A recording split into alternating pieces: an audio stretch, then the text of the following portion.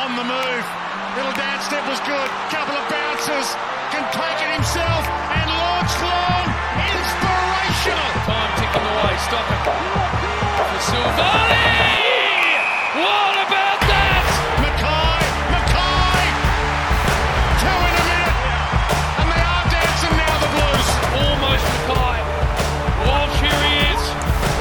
Straightens up and has delivered. Is there nothing this young man can't do?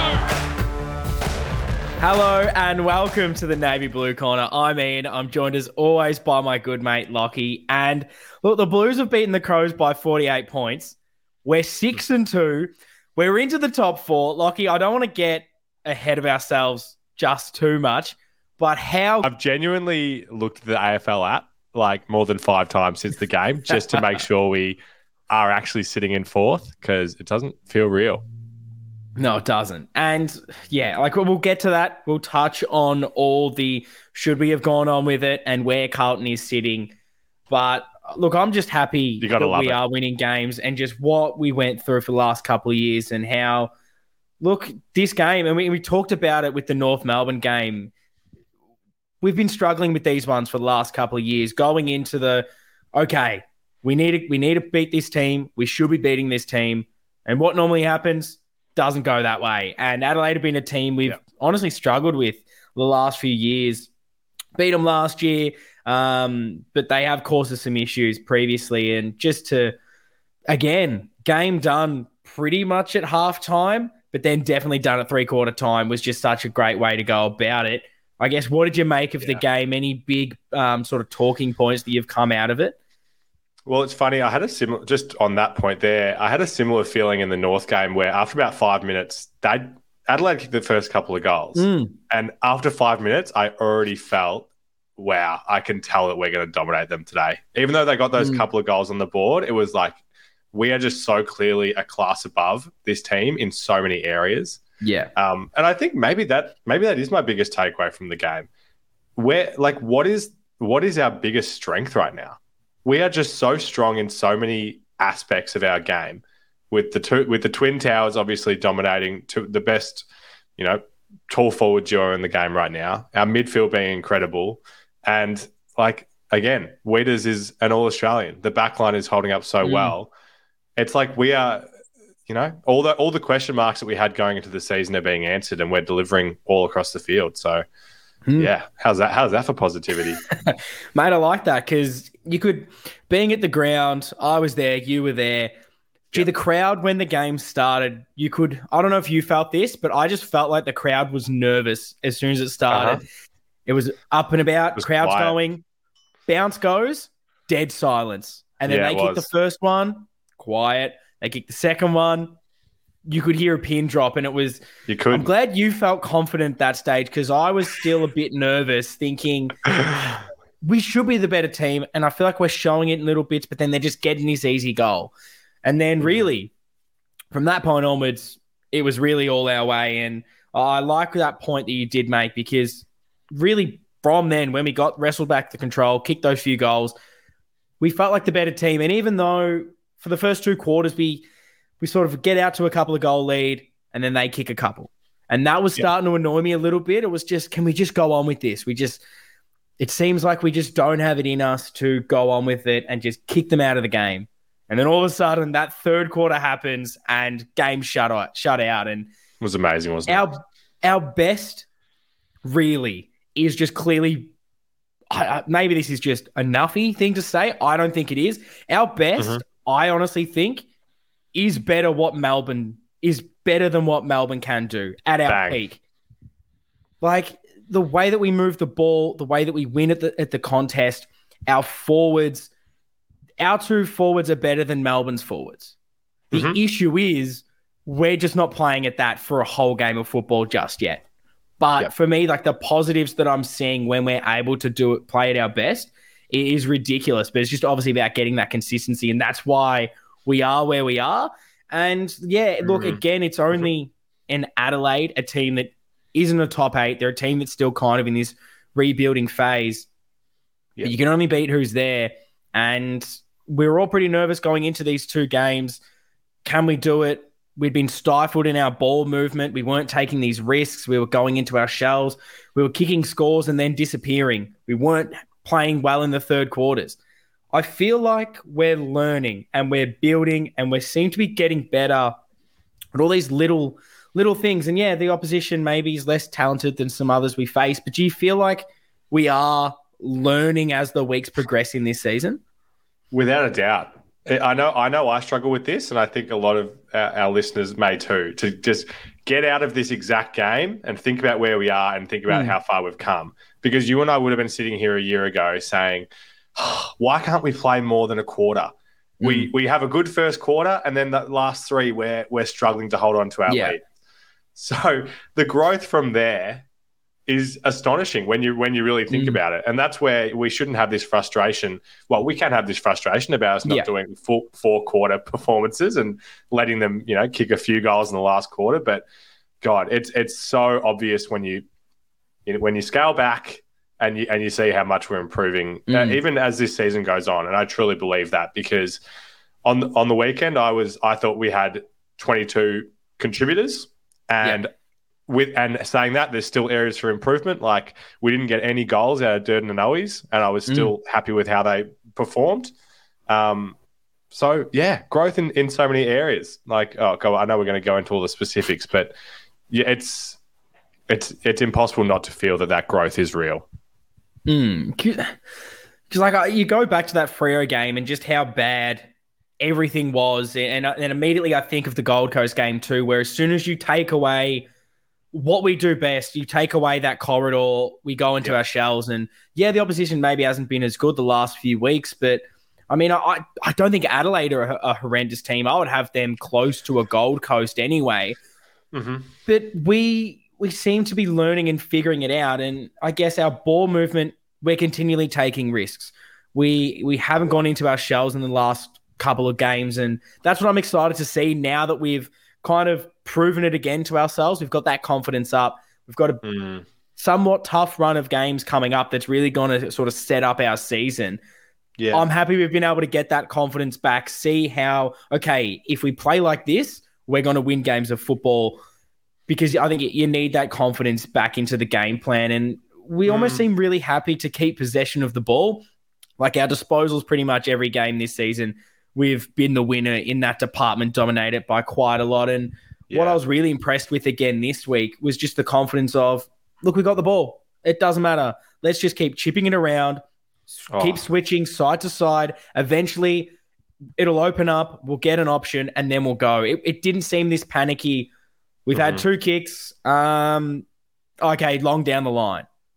And yeah, maybe a better opposition will sort that out and we won't grab that option because there'll be more pressure. But I'm liking that all these little things that we've gone, okay, this is the issue. This is the issue. We seem to be fixing that. That was one of them. Do you have anything to say on that? And then any others that you've been happy with the learnings? Bloody oath, I do. It stood out a lot for me. And you're right. It's, we have faced weaker opposition these last couple of weeks, so time will tell. But yeah, the risks feel so calculated, and we feel like we're pulling the trigger at the right times. And I love the patience, like you said. I think it's something I've noticed a lot from Fish over these last couple of weeks. Yes. Where he, in the past, he can be that guy. It's like, let's just whack it on the left boot and move it 40 metres up the field. And he's looking laterally every time he gets the ball. And how can we retain possession and then take those risks when we should, and bite off those 45s and bring it back into the corridor when we can? Oh, I just love it. I could talk about that point all day because it's such an obvious thing. And I think it does relate to that confidence that after the Freo game, we're like, how are we going to get this confidence? Are we going to get our confidence back over these next couple of weeks by being those bullies? And I think Cripps is leading the way in being that guy. And it just says confidence to me. We look so confident all across the ground. And then even when we get a couple goals kicked on us, we know that we're going to bounce back and kick the next 3. And like, these are the weeks where, like, we keep mentioning poorer opposition, but these are the games where you need to go out there and prove it. And you almost can try a few different things and learn, okay, when the pressure or perceived pressure is there because we're not moving the ball forward, What can we do when that's there? And I'm so happy that we've ticked all the boxes, been able to be patient with it and just go, it's fine to be uncomfortable with the ball because you don't have an option. Like that is where that's such a big growth area for us, and being able to just go, okay, there's nothing on. I'm struggling with it. There's pressure coming. I'll just find another Carlton player and we'll hopefully eventually work this through the ground. And I think another one was our defensive side. We mentioned last week, it looked like we were covering the ground better. I thought we did that again this week. We're protecting the right areas, really working as one. And the big thing that Freo did to us a few weeks ago, we did to Adelaide. How many times did they get the ball and all their options were really short or long and wide? And what did they do within about 2 possessions? Long down the line to hope they can win a contested mark. That's what we forced them to do all day. And if we can continue this and just get confident with our defensive sort of web or whatever you want to call it, if we can get that defensive side sorted, we've got the offense ready. That's going to be exciting. Oh, absolutely. And I feel like Jacob and Lewis are just leading the way in that as well. Like how confident do you feel when they do that long contested option that one of them is going to take the contested intercept or at least kill it? Like it feels like 99% 100%. Of the time one of those things is going to happen. I guess one other really pleasing thing that comes to mind, because I go back to like that, the Richmond game is one of my favourite games of the season, and how we were able to, especially Gov was instrumental in the way that we were getting the ball inside 50. A really good mix of hitting up players on the lead and then going long to contest when it was the right time. I've just noticed that even more over these last couple of weeks. Like getting the ball into the right guy's hands, where it's Chera, Carroll, Lob, those guys putting it inside 50 and getting that really good mix of finding guys on the lead. Charlie was amazing at it again. Yes. And then still going long to that contest when it's right. But we were just in that trap in those couple of weaker performances that we had where our only option was to go long. And a lot of that was because of the defense, like you mentioned. But it just feels like if we can keep this really good mix of inside 50s entries going, like it's so unpredictable. You can go to Cripps on the lead, obviously Harry, and then you can feel confident that if you go long to Harry and Charlie at a contest, well, they're going to win, more than they won't. No, I definitely agree with you on that one. And another thing that it was a bit of a talking point, and I guess, again, time will tell, but I've been so impressed with what De Koning's been able to do ever since Pitt went down. We were so worried about it, and this was one I was a bit more worried about because O'Brien's a good ruck. Like, he's not going to necessarily be the complete dominant force that, a Darcy, Witts or Gawn are, and I don't honestly think that there's that many of them in the AFL anyway, but he's a really good ruckman, and he's a better version, at least more at the moment anyway, of what De Koning is. But I love the way he was able to go about it. He seems to be not just trying to jump over the opposition anymore. He seems to be using his body a lot better and his athleticism to actually try to nullify the ruck. And I look at the hit-outs anyway, and we lost them overall 46-22. TDK, 17 out of 58, I believe. So, look, lost the hit-outs, but we won the centre clearances 14-11 and the stoppage clearances 28-20. So what he's able to do is nullify the effect that the opposition ruckman winning the tap has, because it's no longer just a clean tap.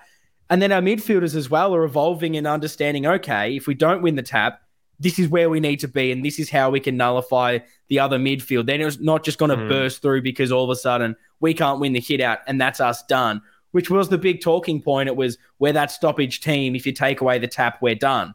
I no longer kind of feel like that because of what we've been able to do over these last 2 weeks. And I think the negative is I'm not sure we have that in-game being able to pivot and adjust just yet, because I haven't seen us, struggle and then be able to overcome it. But week to week, the learnings and what we're able to put into progress, these coaches and the players to try and fix these deficiencies, I'm seeing them improve, and that's what I'm really happy with. It's the perfect time to throw in a tweet from our main man, Timmy Dubb. He's kind of asked, is the injury to Pitto perhaps the best thing that could have happened to TDK? And obviously, we would love to have Pitto out there, but it's just so impressive. Yeah, like you said, when Pitto went down, like, gee, is this like our biggest, our strength is our dominance around these centre clearances. Is that going to disappear now? And TDK has just done such a fantastic job at taking on that challenge, and it hasn't become a weakness. And he's just going to continue to get better. And this continuity is going to mean that, he's going to be able to lock down that spot and keep doing what he's doing. It's just awesome.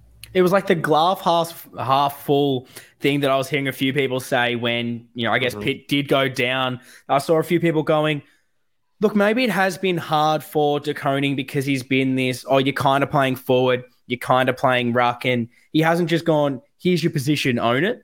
And that can sometimes be hard for the younger players. You've seen guys when you switch them from key defender to key forward, it can take a little bit longer. And when you're not, maybe going down to the twos or in the match simulation or actually games, being that sole ruck and that's your job, like maybe that has hurt him a little bit in his development because he hasn't been able to just get, the runs on the board and sort of learn the craft. And maybe this is the shot that he needs of going, okay, here's however many weeks, however many months that Pito's out, him getting 90% of the ruck contest and having to learn on the job. It could be the best thing for him and the best thing for us as a team. You never know. And I was very nervous about it. I wasn't confident that it was going to work. And I guess we've only had 2 games. It's a small sample size, but I have been impressed with the level that he's got to already, because I didn't think that we'd be doing this well without Pitt out there. Totally. Yep, exactly right. What other positives did you have from the game, mate? I'm sure there's bloody plenty. Look, there's heaps. And another one that we kind of talked about last week, but happened again, and it's those small forwards. It was interesting. You brought them up before, and it's a weird stat where they're not necessarily kicking the goals, but everything that they're doing seems to equal goals for everyone else around them. And it's that pressure. They've brought back that forward half pressure. Like Durden gets his 4 tackles, 12 pressure acts. Owi's 5 tackles, 20 pressure acts. Even Martin, when he was on, ended up having 2 tackles for the game. So these guys are getting around the footy and just hunting it. And I really noticed from Durden in particular, he was pushing so much higher up the ground. And just when you need a tackle on that, half back line, all of a sudden Durden's there, brings that heat, and their turnover comes and we're able to stream out. This is perfect. And eventually the goals are going to happen for these guys. But look, if they're not kicking them and maybe a J-Sauce is getting onto it or a Fisher's getting the handball out because of the pressure, I don't care who's kicking them. As long as we're winning games of football, I don't mind. How do you feel about the small forwards pressure versus goals at the moment? It is super pleasing to have obviously got the 17 goals on the board and none between them. And one of my highlights of the game was that the 1-2 that Dirt's got in the back half, followed by that 50-metre spear to Charlie inside 50. Like, it's great to see, them contributing in other areas when the goals aren't going on the board. And we talk about it every week. Everyone's got their role that they need to play for this team to get wins, and for them, it's not going to be the disposals, and the goals is part of it. And I dare say that if there's no goals for an extended period, then other guys might get a go. But I know that's not what you're saying. But the tackle pressure, and it just feels like so many of these things relay back to the confidence. And we've spoken about it. Like these guys must have struggled so much to get confidence in the continuity over these last few years, where it seems like any time that we've turned a corner, something goes wrong. And now we've had this extended period of this season feeling like everything's improving. And the confidence just shows everywhere. And that tackle pressure is a big part of it. And I think even more than just their pressure, I'm just seeing a lot more movement from our forwards in general, which was something we heavily criticised earlier in the season. And you just see how much their movement, a Durden pushing up the ground to apply pressure, all of a sudden there is just space. And who gets on the end of it every single time? It's Charlie. He had an unbelievable game, and we'll definitely touch on him. But I think the whole forward line working as one, everyone moving everywhere. Charlie, all he has to do is stay deep, and all of a sudden those pockets will open, and someone, we've got so many players. You got Sard, you got Doc, O'Brien. I could keep naming all of them. They can hit that 50 metres straight onto Charlie running into that space. And it's just going to create more chances for every single one in that forward line if we are actually working hard and And then it goes back to the midfield working hard to cover space. Every single person in this team has to do it. And look, I can't fault them today because that's why we got the win. Every single person working as one. It's going to make for some interesting team change discussion at the end, which I always look forward to. My favourite part of the pod. Definitely does. And I think that kind of segues perfectly into my next bit, which was, I guess, everyone playing their roles and kind of talking about that bottom six or so. Yep. And I thought they all played really, really well. They did what was expected of them. Like I look at Carroll in his second game, 18 disposals, 10 kicks out of those as well at 72%, 6 score involvements, 15 pressure acts. Like, are you expecting anything more? Like, is this insane for you, what he's been able to do in his first 2 games? We actually had a question about this, so let me find it. David Madden, are you surprised that Carroll is getting some opportunities at centre bounces so early in his career? I am very surprised. Yeah, I didn't see this coming, and obviously there's the opportunity that's arisen with Hewitt missing a few weeks. But yeah, God, they must have a lot of faith in him to be doing this, and he's delivering. Yeah, where do we get more from Carroll? You know, where does it come from? He's doing his role perfectly.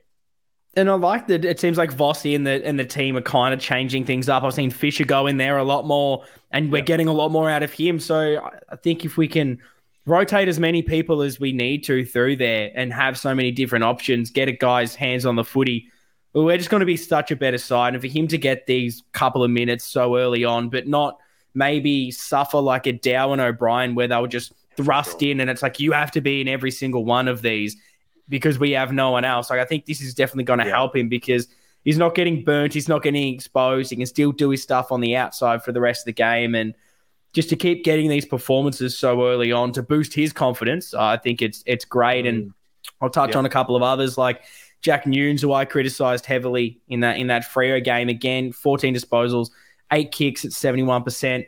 Gets that goal, 5 score involvements, 2 tackles. Like the pressure's there, the work rate's there, which is what I was really angry with, I think, when he came back in that Freo game. I just didn't think he was working hard enough. I didn't think he was using the ball well enough, and that's definitely improved over the last 2 weeks. And then the 2 kind of more maybe surprise packets was Cottrell coming on as the sub, and was that his best game he's ever played for the club? I'd say so. Did he put a foot wrong? I thought he was electric. I thought he added like a weird spark. I was not expecting it at all. At the 11 disposals, 8 kicks at 91% disposal efficiency he went at with those 11. And that's been the biggest thing for him. It's like you're not winning enough of it. You're not using it well. I just thought he kept it simple, did the smart thing, and he was one of those players that were just creating that option in the center of the ground, which is where we need those guys to be for that 45 kick. And he has the 5 score involvements, 11 pressure acts. So I could not be asking any more of Matty Cottrell. He almost makes it really hard to say, should he come out of the team? Because of that performance, you kind of want to reward that, which is not something I think I ever would have said or expected from him this week. No, you're not wrong. You're not wrong. Great for a half a footy. The lid's not off for Matty Cottrell yet, but I'm liking what I'm saying.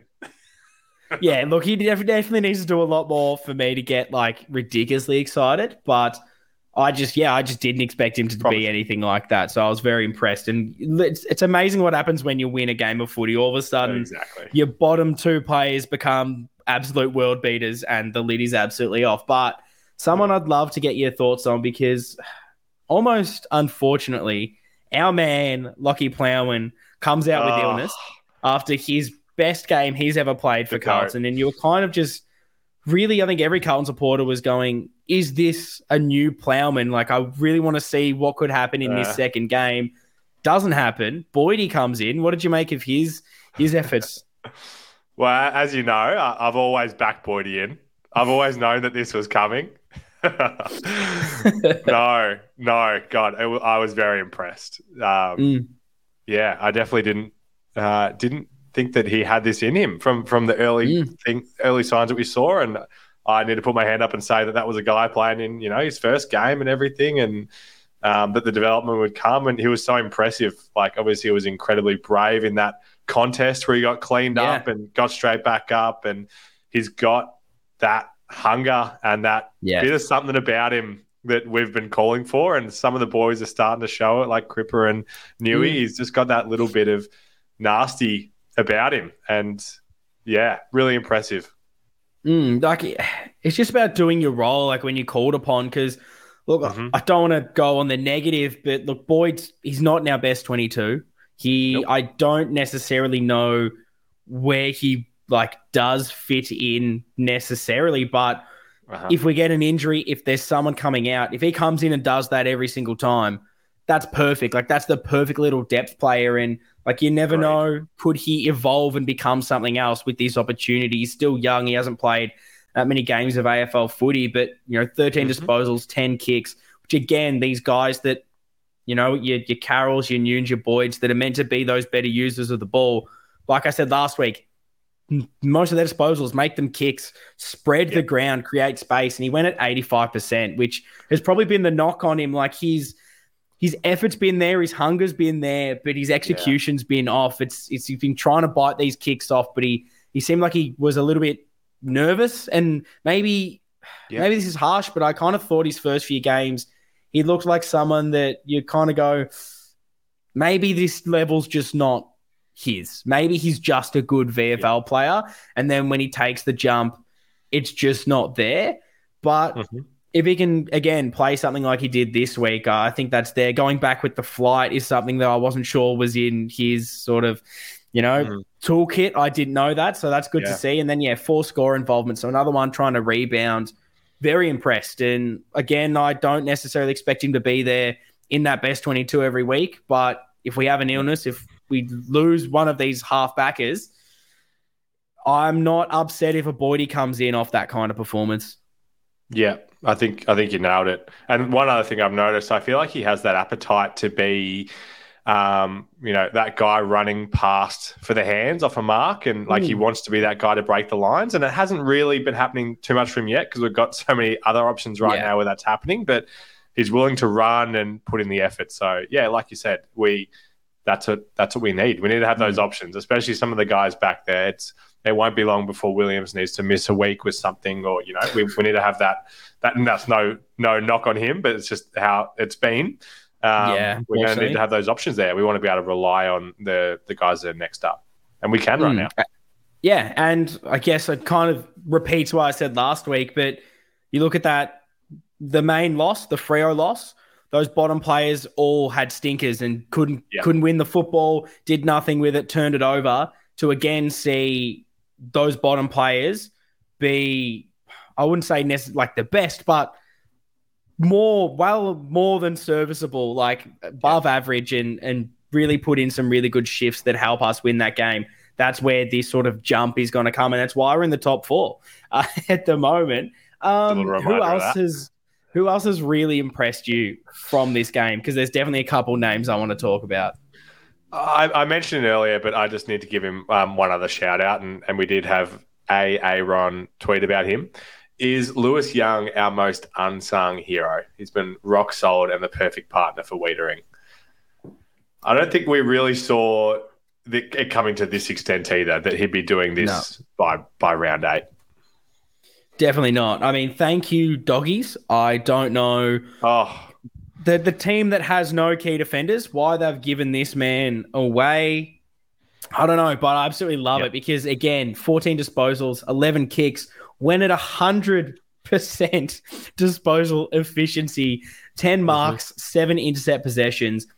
You talk about the rock with Wiedering, and I'm starting to feel so confident whenever he goes near it. He's intercepting well.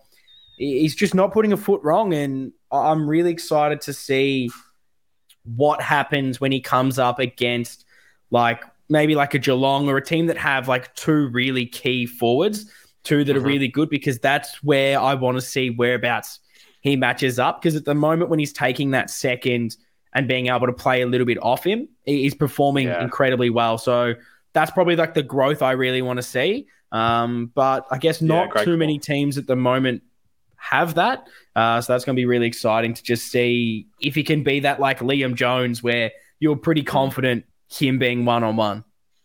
Yeah, I mean that's how I'm feeling right now, and you're right. That's time will tell. And there's so many of the things that we talk about which are going to be tested when we play some of these better opposition. But yeah, just so pleased. Again, we're like coming into this season. It's like it's McDonald who seems to be the number one option behind Weeders now, and then Young may get a go.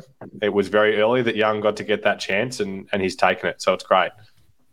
Yeah, it's so positive that I don't reckon there's many people that we've had to call upon this season that you immediately go, yeah, it just wasn't up to it, and send him back to the VFL. Like most players have been able to put in, at least in a few games, really good shifts. Like someone that I think he eventually did struggle in a setter field, at least those few early games did put in a shift. And when called upon at some stage, you hope that he can at least replicate a bit of that. But yeah, Lewis Young has just been unreal. He's starting to, I guess, get the Carlton supporters confident around him, and that's only going to hopefully build his confidence. Two players that we need to talk about. One in particular, we've mentioned him previously, but how good are our two forwards? They are, would you say, because you've got your Lynches and your Rewalds. You've got your Camerons and your Hawkins. I think we've got the best two forwards in the comp at the moment. What do you reckon? Of course we do. Mate, the numbers don't lie. The numbers do not lie.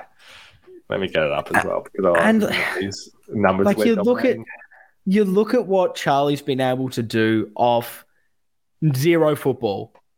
This is just not getting spoken about enough. I was very nervous at the start of the season just to see what we were getting, because you look at how he was at the back half of last season and you're going, if he's getting picked on form, like he's not, because he was pretty average, but yeah, hopefully, like he wasn't really clunking the ball. He didn't really know his positioning. Nothing seemed right, but given the ball in his hands, he was still able to kick those goals. And you're just hoping that, gee, if he can just get that continuity, play a few games, will that come back in? He's kicked 6-3. He had 21 disposals, 10 marks. Disgusting. That's just insane for a guy that, what is it, bloody round 8? He's played 8 games of footy this season.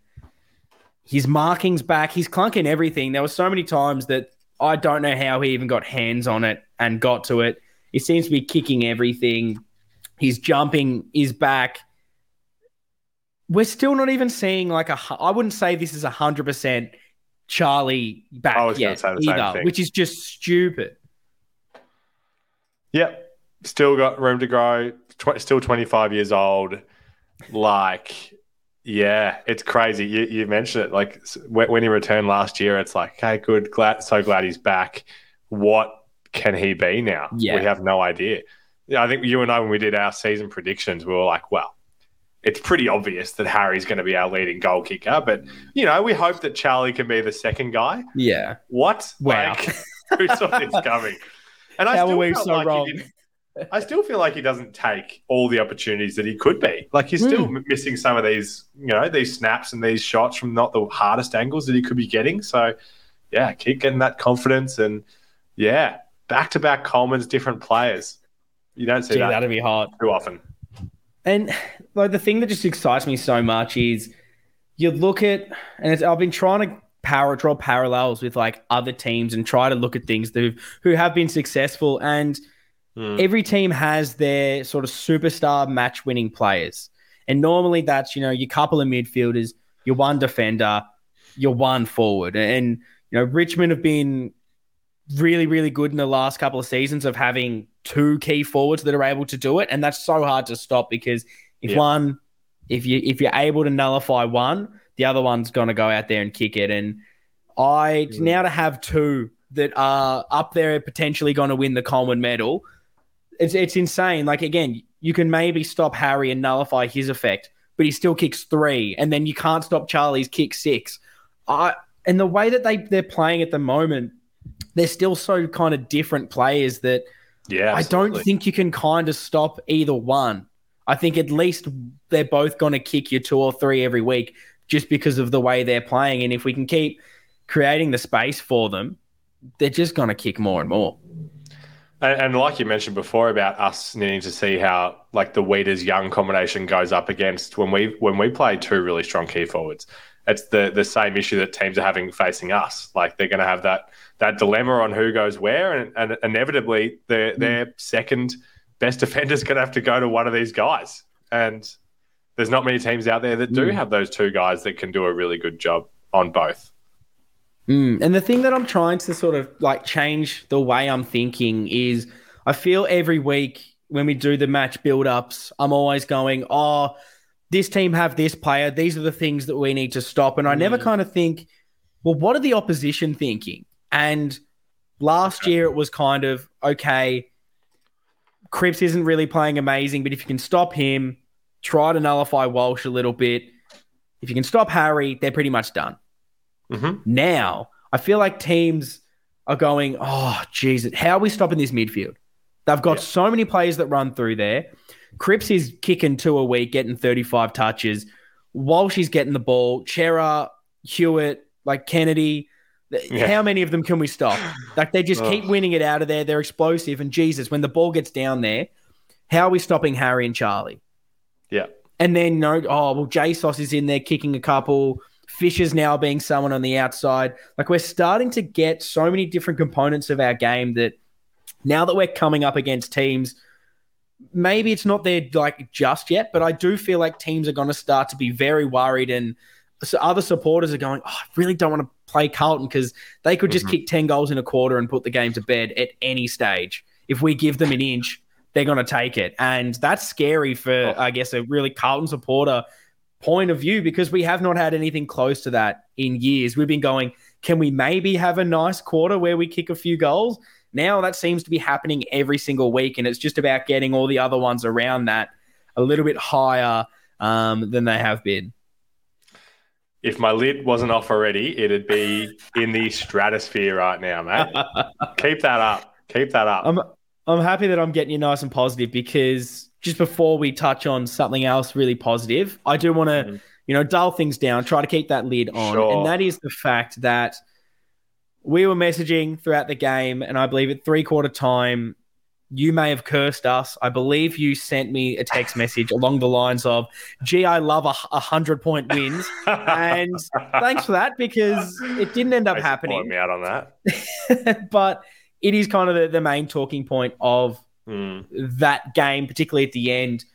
Did it kind of sour the win for you? And is it an issue that we aren't that team that can completely bury a team, go on with it, get that 100-point win, or are you just satisfied with, I guess, the level that we're at currently? My opinion is, did it sour it for me? Yes, a little bit. And do I think it's a problem? I really don't think it's a problem at all, because again, like I kind of started the podcast saying, I just have to remind myself of where we are on this journey, 2 months into being coached by Vossi, coached in terms of games actually being played, and where we're kind of at as a team. I no way did I expect us to be 6-2, let alone did I think that we'd be doing 4-quarter performances. So the fact that we're doing 3.5-quarter performances like this, it's just so far from my worry right now. Having said that, it is hard for that not to be soured a little bit when you're watching the percentage in your mind just go up and up and up. It's like, yes, we're finally recovering this percentage that we lost and it's not there. But how can you expect, someone's going to, I wish we had a statistician on this show that could just pull some random stats for us while we talk. But I'd love to know the last time that we won 2 games in a row by 45-plus points. Because it would have been ages. It'd be some time. So sometimes you just have to, I guess, remind yourself of those positives. But having said that, it would have been nice to put the foot down. But also Adelaide, I'm hogging the mic here. But no, you're fine, mate. Please. Like you were saying, they've still got O'Brien in the ruck, Laird in the midfield.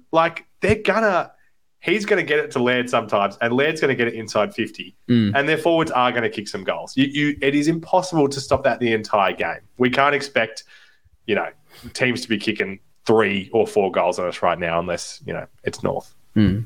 I guess great points there, but I just have some follow-up questions to I guess, get us thinking is because, we maybe didn't expect us to be where we're at the moment with how we're playing from what we had last year. Do you feel like you need to kind of shift the goalposts because this is where we're at now and expect more? Or are you...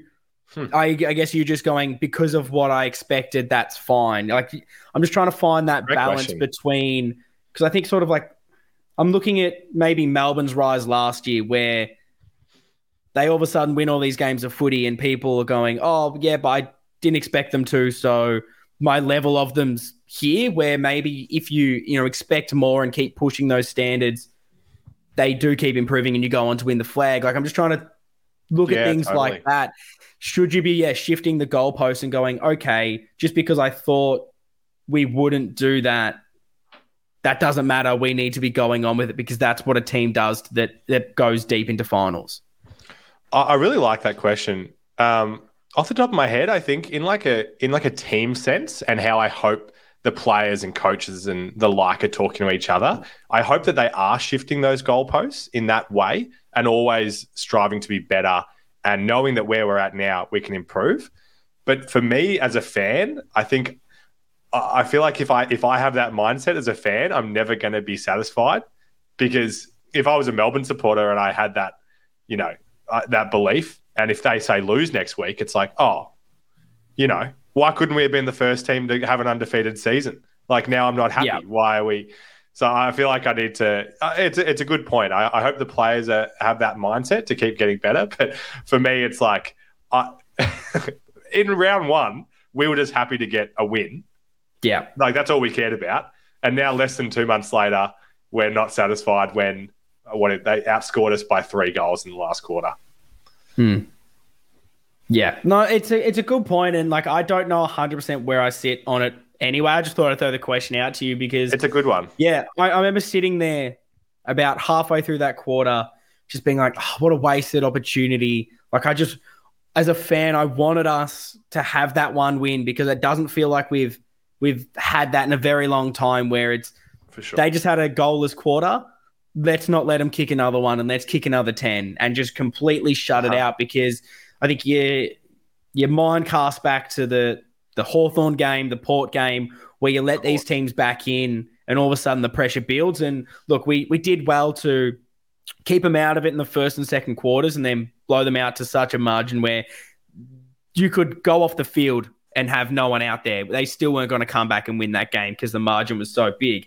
But I was sitting there getting annoyed because you look at the percentage on the ladder, and I think as far as the percentage, I'm not as maybe annoyed about these games looking back. I'm probably more annoyed about the Hawthorn and Port games because it's hard to be upset about a 48-point win. Like, yeah, it could have been more, but the other games are the ones where it probably should have been more. And if those are your 20, 30-point wins or plus, then your percentage looks better. And it's hard because the ladder's been so close for so long that, yeah, percentage does matter at the moment. Ours isn't good enough. But I think if we can keep going and win enough games, the percentage should sort itself out. And I kind of agree with you with your point that you're making about those inside the 4 walls should be striving for more, but I want to enjoy the football because I remember, as I was kind of alluding to, I was sitting in there starting to get really annoyed going, this isn't good enough. This isn't good enough. And then I just went, what am I doing? We're 50 points up. My birthday's tomorrow. We never win on my birthday. Carlton are winning games of footy. We're in the top 4. We're 6-2. Like, I'm just going to enjoy this. When was the last time, like, we comfortably just got to enjoy a win knowing game's done at halftime, 3/4 time? And so a week ago, we were saying we couldn't even do that. And we were up by 50 and we wouldn't relax. So I just had to try and shift my mentality. And I'd love to know how you guys are feeling about it because I know there's going to be heaps of people out there that are like, yep, you just have to have that killer instinct and go. Or whether you're just going as a fan, I'm just happy to see enough of what I'm seeing because I think as a team that's still learning, a team that I still, like, we talk about top 4. I don't really expect us to make top 4, even though I think we're a really good chance now. Like, I still kind of see us as that team that we should play finals, but we're still kind of in that bracket with, I guess we haven't really played a lot of the top 8 teams and really seen where we stack up at the moment. So, yeah, I'm just trying to enjoy things. And I guess this was something I was going to touch on later, but I think it segues perfectly because this might be super, super lame. But this was another point that kind of just made me have to change my mindset at the game. And it just made me so happy there because where I was sitting at the ground, there was like a mum and a dad in front of me with I reckon she would have been like 5 years old, if that. Like she was super young. And to my left, there's these like 3 or 4 boys, all like under 10. And just seeing so many kids at the football, all these Carlton supporters that like they don't know what's happened over the last 10 years. Like their memory probably doesn't exist to that. They only know like this Carlton and what's going to happen for the next 10 years. And it kind of just made me happy to be like, man, I went to the footy from pretty much 2001 and I didn't see my first game I didn't see Carlton win in person till 2008 because we lost that many games of footy. And to have these kids already get a win, a game that we won so convincingly like that, and just going, man, I just hope so much that these kids don't have to deal with the shit that we all had to deal with, and that the Carlton that they get to grow up with is one that just wins game of footy, wins premierships. And I guess just being around that, I was just like, nah, I'm happy. Like, this is what it's all about. The next generation that actually gets to grow up with a good Carlton for once. That was my sort of big mindset change. I could not agree with you more. I've been having very similar thinking about, how we grew up with this team, and a lot of our listeners did as well. It makes me think of a couple of conversations I've had with colleagues just this week who have, like you said, young kids, like 8 to 10-year-old boys who, like it was hard to convince them to get into Carlton, like when they were a few years ago, and now it's this shift in mindset. The one thing that I just wanted to touch on what you were saying before, because I thought it was really good about, thinking back to the Hawthorn and the Port games and having that kind of thinking.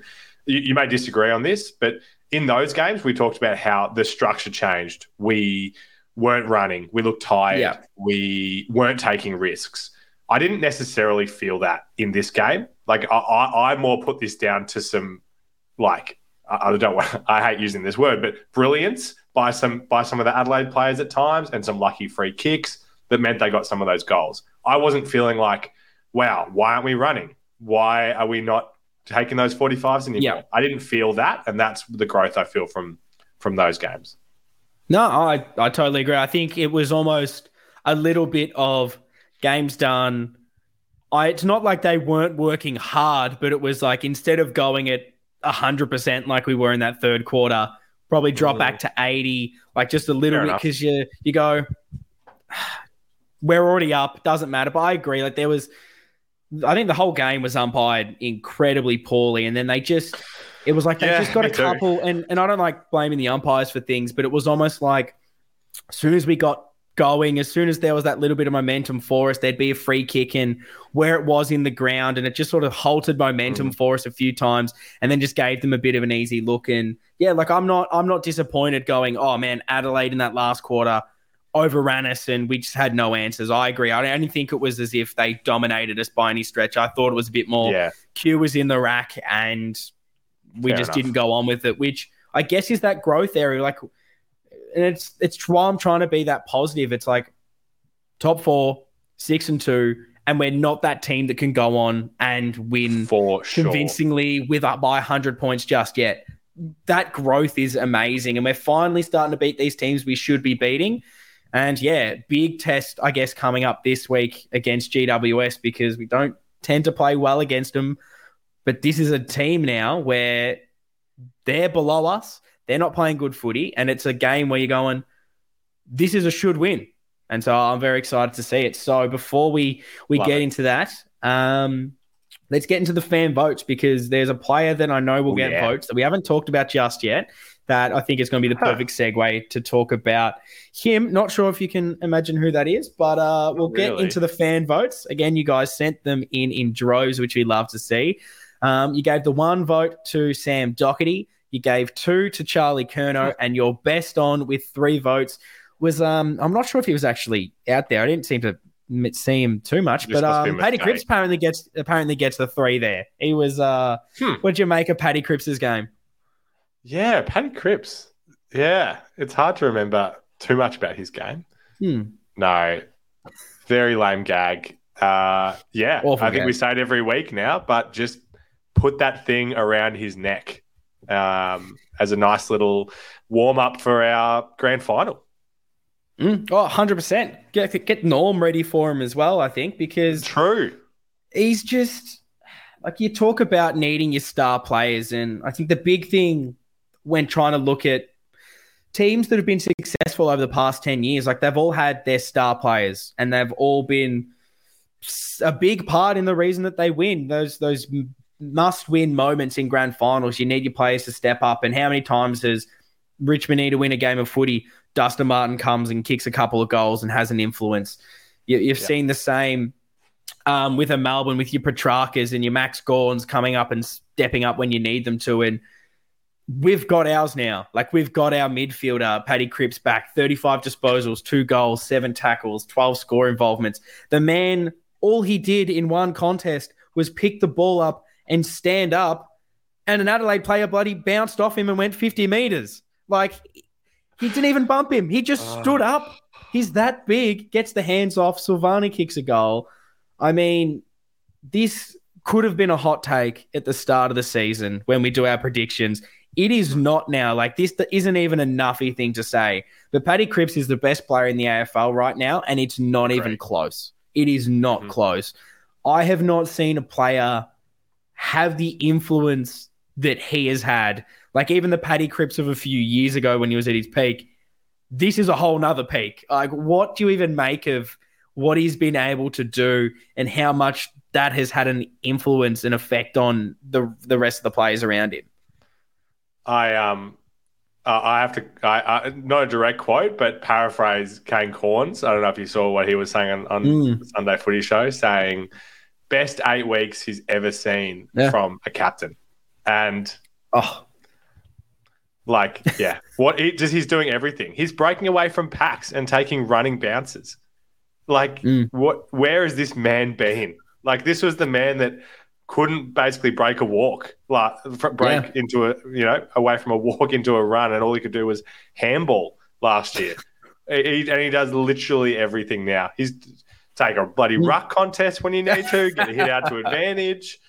Like, he's a presence up forward when he rests up there. It's just ridiculous. Like, I can't even.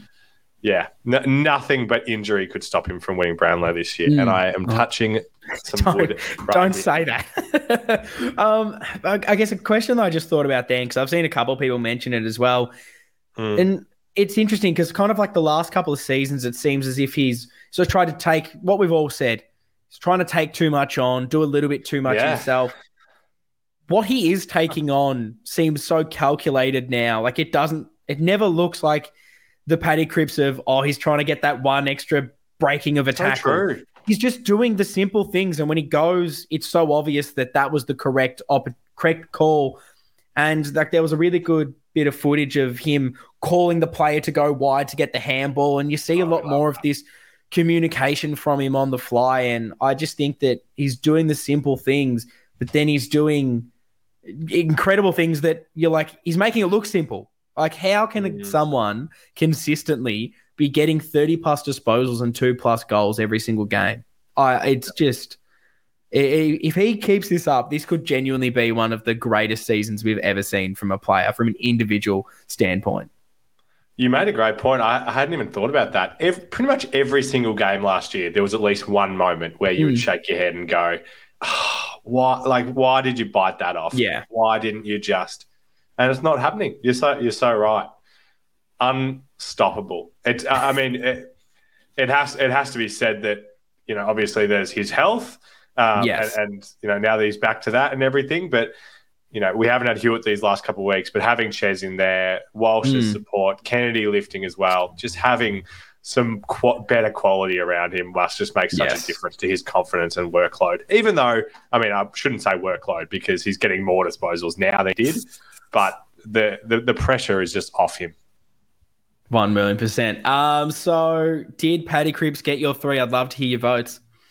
He did similar to the fans as normal, but not the same. I did go 3 for Rick, 2 for Charlie, and I've given 1 to Ches because I just thought he was just fantastic.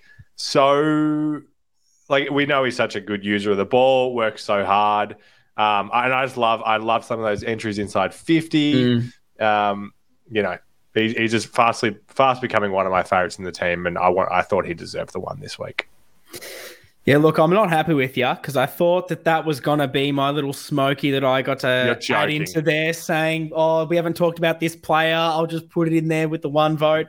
You've stolen that there because I've given Chera the 1 vote as well. 27 disposals, 8 score involvements, and you could pretty much copy-paste what Lockie just said because it was just his decision-making by foot was just perfect all game. He just found the right option and having someone else in that midfield that we've kind of spoken about the last few weeks that just knows how to use it and actually hit up targets. It creates so much for us going forward and it's exciting. Paddy Cripps, I actually gave the 2 votes to. Wow. I gave the 3 to Charlie and it was so hard to split those. And I think I just had to give it to Charlie, maybe because I'm sick of giving it to Cripper. But also just because I was so amazed with what Charlie was able to do. And it wasn't just his marking ability, the way he was moving around that ground, getting hit up on those leads. It was just one of the best performances I've seen from him. He's so close to that Doggies game where he kicked 7. And I'd love to see him eclipse it. I want to see in the next... Okay, I'm challenged for you, Charlie, if you're listening, which I know you are. In the next 3 weeks, you've got to kick 10.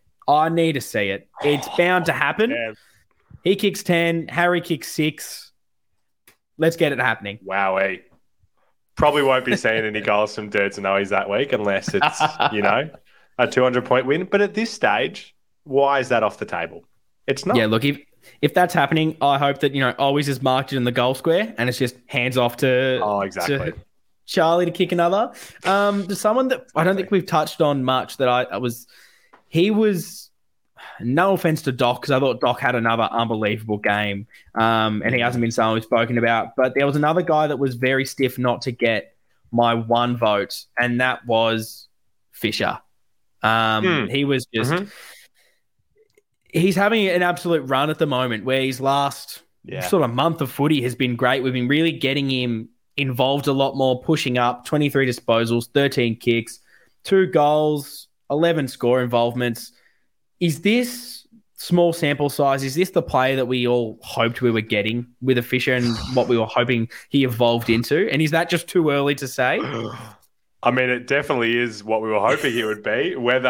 Whether he can keep it up throughout the season, I mean, it's the big question of all these things. But yeah, this is what we hoped. I think when you and I went to his first game those years ago, and we were like, "There's something here." He can be that guy, and he's playing his role perfectly. Very fair for him to be in the votes for some, and the club had him as best on, which I think is great. Good to see him getting on the scoreboard. Yes, that's important for a guy like him. And like I spoke about earlier, I just felt like he was sometimes he hasn't been that calming presence in the past, and he has been a bit erratic, and his kicks have sometimes been a bit wasteful and like just looking to go long. Yeah. But right now it feels like he is that calm guy and he's making the good options. Yeah, I think if we're going to be that team that can win finals and go all the way, we need these creative types to be getting a lot of the football, creating, setting up goals and scoring themselves. And that's what I've seen so far from Fisher over the past month. And I just hope this can continue because it's the player we need. We've had, a Jack Martin. Again, he's got a bit of an injury. He's out, even though he's shown a bit. Those high half forwards, it doesn't seem like we have a lot in our squad. We've got, a Cunningham and maybe a Josh Honey, these kind of players. They're injured. They're not playing just yet. So we're going to need Fish to keep playing like he does because this is some exciting football. So I guess, do you have any other fan questions as well for me, Lockie, before we get into talking about the Greater Western Sydney build-up? Well, yeah, absolutely. Got a very good call out from Darren Hodge here. We didn't touch on him much. Not that he's had that good a season because we know that Jack Silvani is just getting a game because of that name. 100%. So it was good for some of those thoughts during the week to have been quietened down. Did you have any notes on his game? Because we didn't mention him, and he just continues to deliver. Yeah, he just, I don't know what to say. He just does what you have almost come to expect now, which is crazy. Like he just goes in there, plays his role, sets things up, brings the heat, kicks goals. And that one goal where Cripper stands up, kills a bloke just by standing up, handballs the ball off. I was perfectly behind that on the wing. And it was one of those kicks that when you're behind it, even though it, starts out wide, as soon as it was off the foot, everyone stands up because you just know it's going straight through. And it was a great moment. And yeah, heart and soul of this football club. I love to see these different role players and what they're able to bring to us at the moment. And for so many of them to be kind of in form as well, it just kind of shows you exactly where we are, which is hopefully can keep going against these tougher opposition coming up. Yeah, absolutely. Well said, mate. He deserves some success for everything he's been through with the club. So yeah, we love to see it. Now this one, I'm gonna put you on the spot with this one, but I'm putting myself on the spot too because I've looked at this question a couple of times while we've been chatting, and I'm like, gee whiz, it's a goodie. You and Morton, what would be, in our opinions, the smallest change to make the biggest improvement for the next 4 weeks?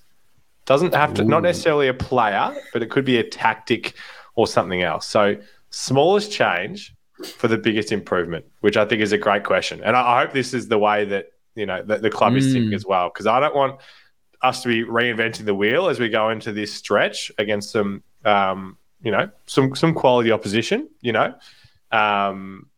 Does anything come to mind? It's a hard question. Great stuff. It's a really hard question, especially after a performance like this, where it felt like everything went right. Yes, and we know the outcomes that we'd like change, such as a full four quarter dominance. But is there anything tactically or player wise that you think might make a big impact? I think I just firstly want to open this out to you guys because I think we're going to struggle to answer this one. So if you're listening to this, tweet at us right now. Let us know what you think is the sort of smallest change that we can do that's going to bring us a bit more success. And if you're watching on YouTube, drop it in the comments below because I'd love to hear the responses because I'm sure they're going to be better than what I can conjure up right now. One that I can kind of think of is, and it's something I've kind of already spoken about as a positive in a way, is our sort of ball movement and the way that we're able to just have a bit of patience with it. But there's times I think I want us to go a bit quicker. There's times where I notice maybe like a Wiedering, and it's with maybe the one knock I have on him where he'll get that sort of pivot mark where he's the one that gets to switch the play, and he kind of just takes a little too long. And I noticed it a few times that we're a little bit slow to switch the ball. Sometimes we'll use like one too many kicks, and by the time you've gone back, you can't get that next one because the team's been able to shift. So I think probably just move the ball a little bit faster at times. And even from kick-ins, like it was something that I noticed Richmond do to us round one that I haven't seen any other team do.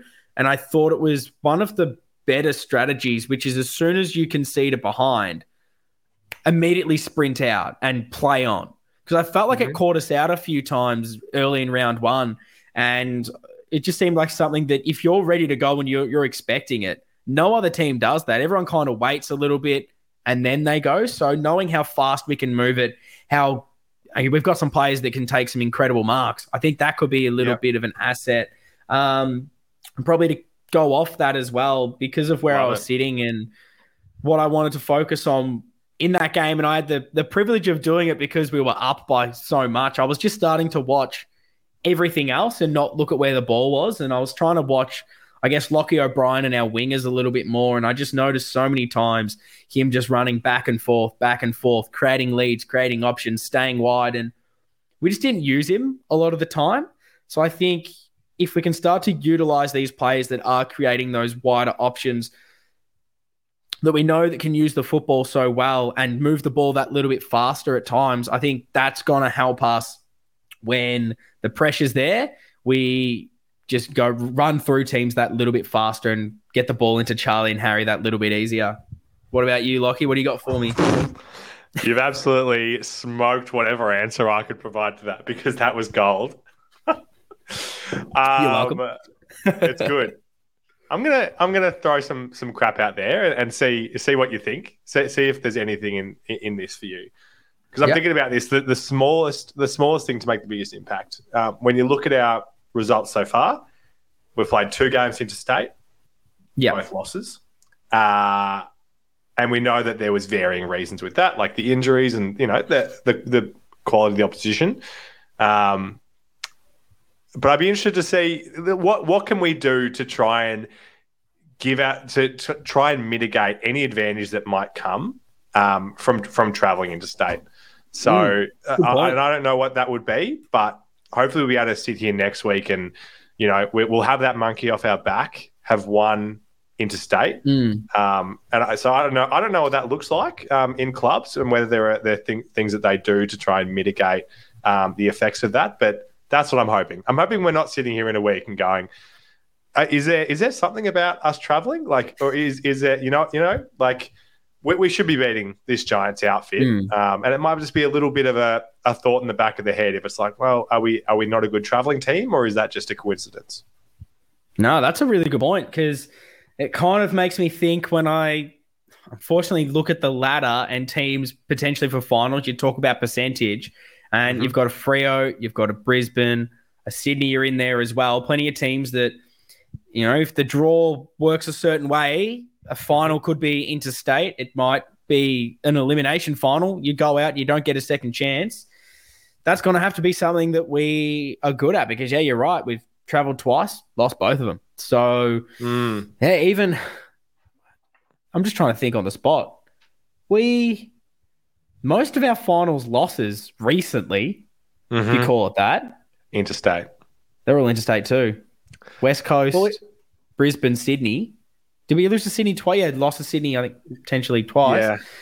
Yeah. Here's a question for you, kind of tangential to that, just off the top of my head.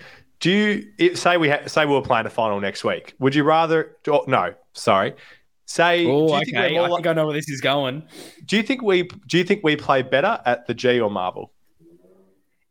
At the moment, it feels like Marvel, which I don't think I would have been able to say ever, because we used to be garbage at Marvel. It was like we need the big space of the MCG, and I don't know. Maybe. I don't know. I think I want a bigger sample size because I think if you play Adelaide and North anywhere, you should comfortably beat them. So that's maybe the thing. But if you look at the way we played against Richmond at the MCG, that worked really well. But it seems like at the moment, weirdly, you've got to give your hat off to Marvel. Is that the new stadium? Ooh, I don't like it. I know, that's why I changed the question. I changed the question because I definitely rather watching us play at the G. But I don't know. There's something that tells me chuck that roof on, take the elements out of it, is where we're strong at the moment. But anyway, bit of a nice get better in unfamiliar territory. I like it. So did you want to start to... Do you have any other questions for me, Lockie? I do, and it's going to be the perfect segue, as always, on this show. We do so very well. Our final question, Harrison Petkovic. Who comes out for Hewitt next week if he's good to play?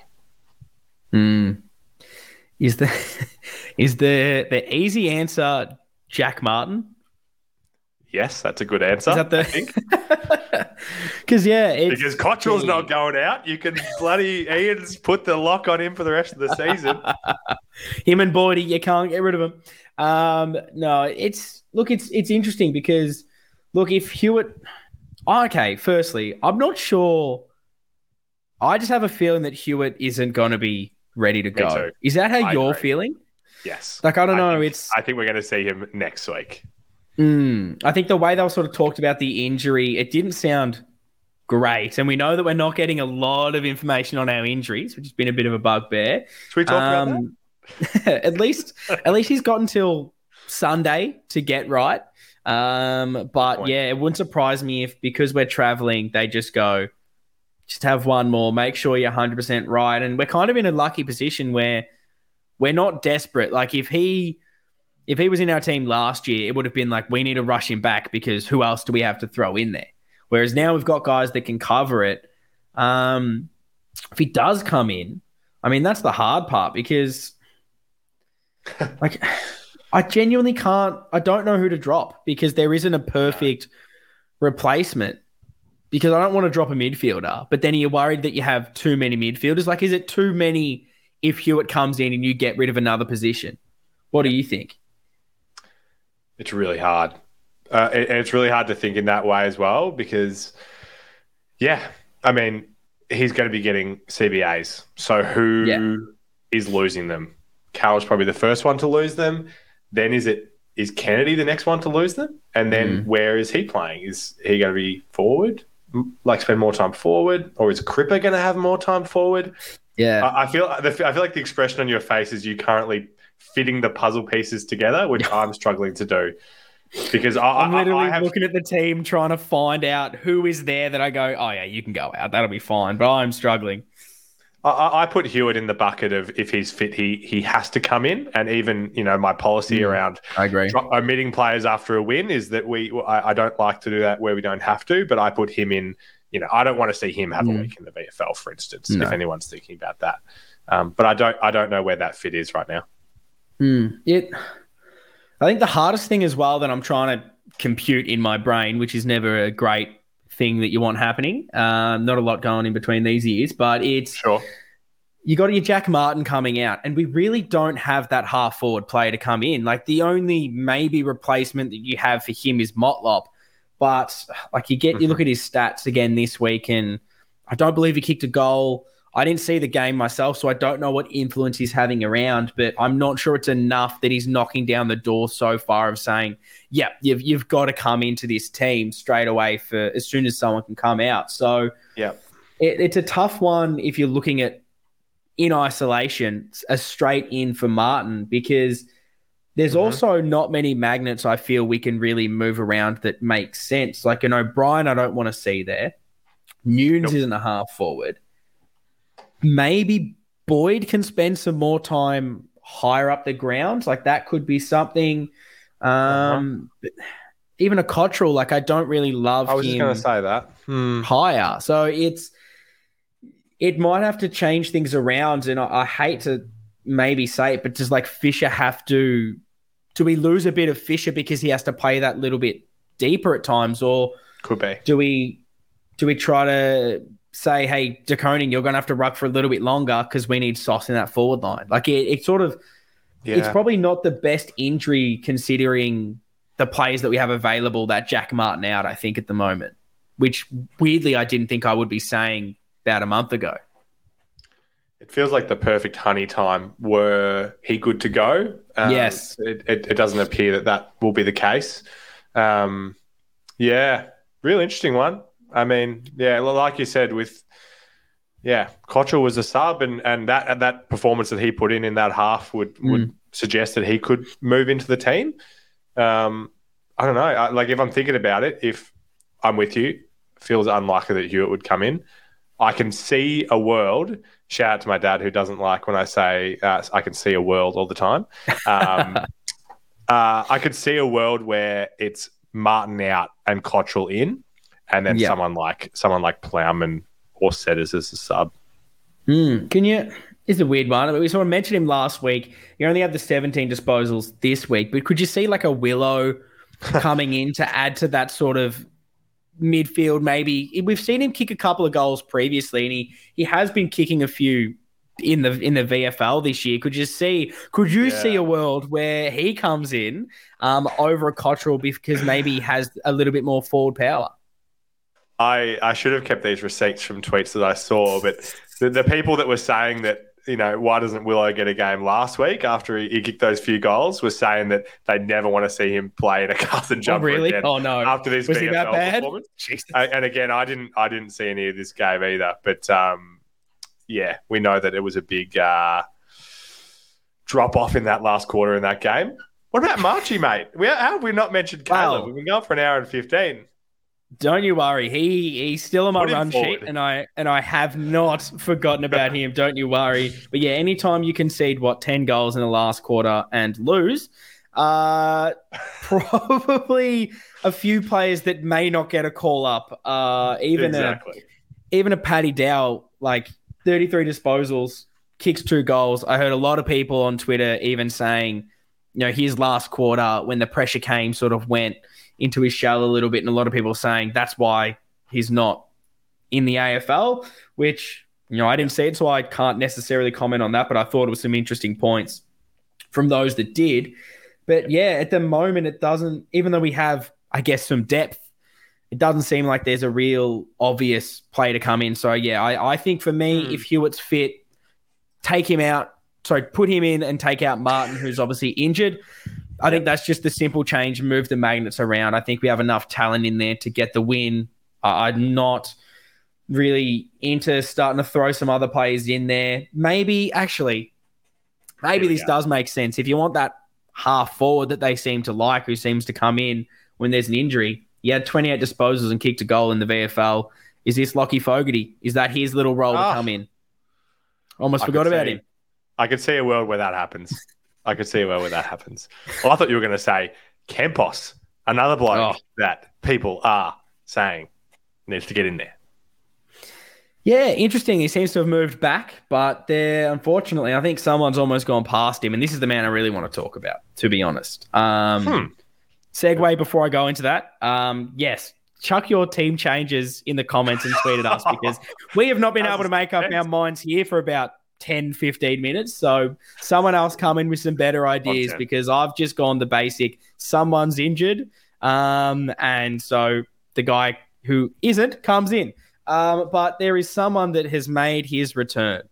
And look, for those who know me well, will know that this man, one of my favourite players for Carlton, and one of the guys I've been so high on. I'm just so happy to see him back. I was out for dinner, a little bit of a birthday dinner when he was playing, and I literally said to everyone at the table, I apologise. I'm not being rude, but about every 5 to 10 minutes, I will be going on Twitter to make sure he's not injured. I need the Caleb updates. I need to see what's going on. A little bit more important than what's happening at this table right now. I need to know what's going on with my Caleb. And to come in and get 20 disposals for a key defender is ludicrous. What do you make of Big Marchie finally playing some footy and getting through unscathed? It's been a long time. It has been a long damn time. I'll just be so happy when he, pulls on that AFL Guernsey again, gets out there. I mean, the question to throw back to you, do you see a place for him in this current setup, injury-free, in terms of our current 22 injury-free? Like, where do you see him fitting? I don't know who necessarily comes out. I haven't done those calculations, but he comes straight in for that McGovern role for me. Because that's where I always saw him. I saw him being that third tall, the guy that can intercept. He always seemed like he read the play really well, could come off, intercept or spoil. I always loved when he did it, and I thought that he was going to be that perfect third tall for us. And unfortunately, he's had those injuries, and the thing I'm really excited to see is, can he be that lockdown one-on-one defender? That's going to be an interesting thing. But maybe he doesn't have to be, because we have a Lewis Young there that can potentially do it as well. I still think with the way I've spoken about Gov being that third tall, and when we lost that, we've lost a key component to how we want to play. I think that if he's gone for most of this season with that hamstring now, we need someone else to do it, and Marchbank is the perfect guy. I love him so much. He is one of everything he does on the football field is so sexy. I absolutely love it. When he plays games this season, this will slowly become the Caleb Marchbank corner. I just can't wait. I can't wait to see it. I did not expect him to have this much influence in his first game back, and I'm excited to see it. Like, I didn't think he'd be coming in so quick. And how much football do you reckon he's going to have to spend before he kind of breaks in? Or are you thinking that if he's already come in, he's maybe pretty close already? I think this might be a crappy answer. I think it is going to depend on what happens in the ones over these next few weeks. I'm not even sure if it's really in his hands now. Like, I feel like if we have a really nice win this week, they'll just the club will continue to play that card of let's, give him time and play him for 3 quarters and that kind of thing, just to make sure everything's okay. But so I don't know. I mean, I don't see a world where he plays next week, for instance. No, but it feels close. Yeah, it would. When's our bye? At round 12. Yeah, I guess that's what round 13. Week after the bye is 4 or so weeks. That's what I think. I honestly think after the bye, give him a month of footy, and if he's performing well enough, like he supposedly did in this game, then get him in. But I guess it probably becomes a bit more of a form thing now. Can he be the player that he needs to be? We don't know what we're getting from a guy who's been out for this long. So I'm very excited. Probably one of my last selection questions is, we're very happy with his performance against North. He's sick, gets withdrawn. Would you want Plough back in this team, or are you sticking to your we won, so don't make the change? I wouldn't be bringing Plowman in by omitting someone. We spoke about Boyd a fair bit, and I just feel like I'm happy to keep rolling with him and seeing what we've got there.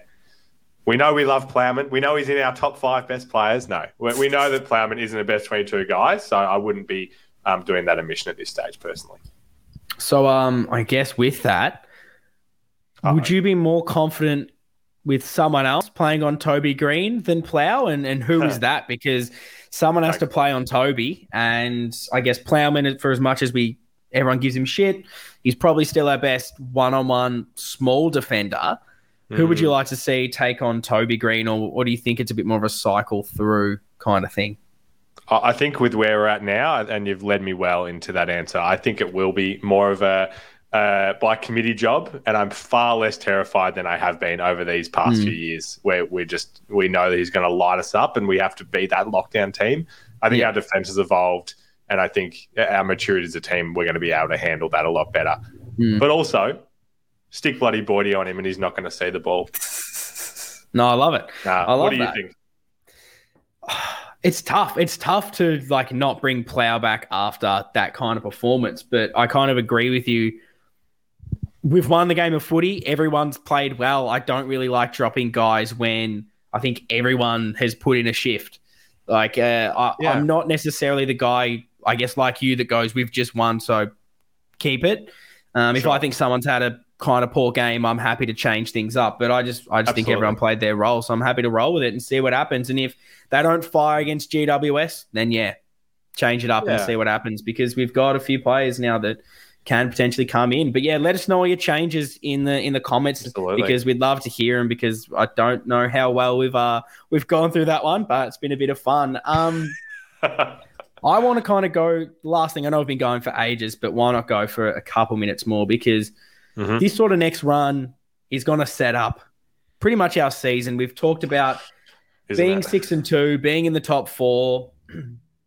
But, the opposition that we've maybe played at times hasn't been amazing. We've only beaten one team in the top 8. I believe that is correct. We've lost to Freo. So coming up against some opposition where we've got GWS away, we've got Sydney, who nearest on the ladder. They're a good team.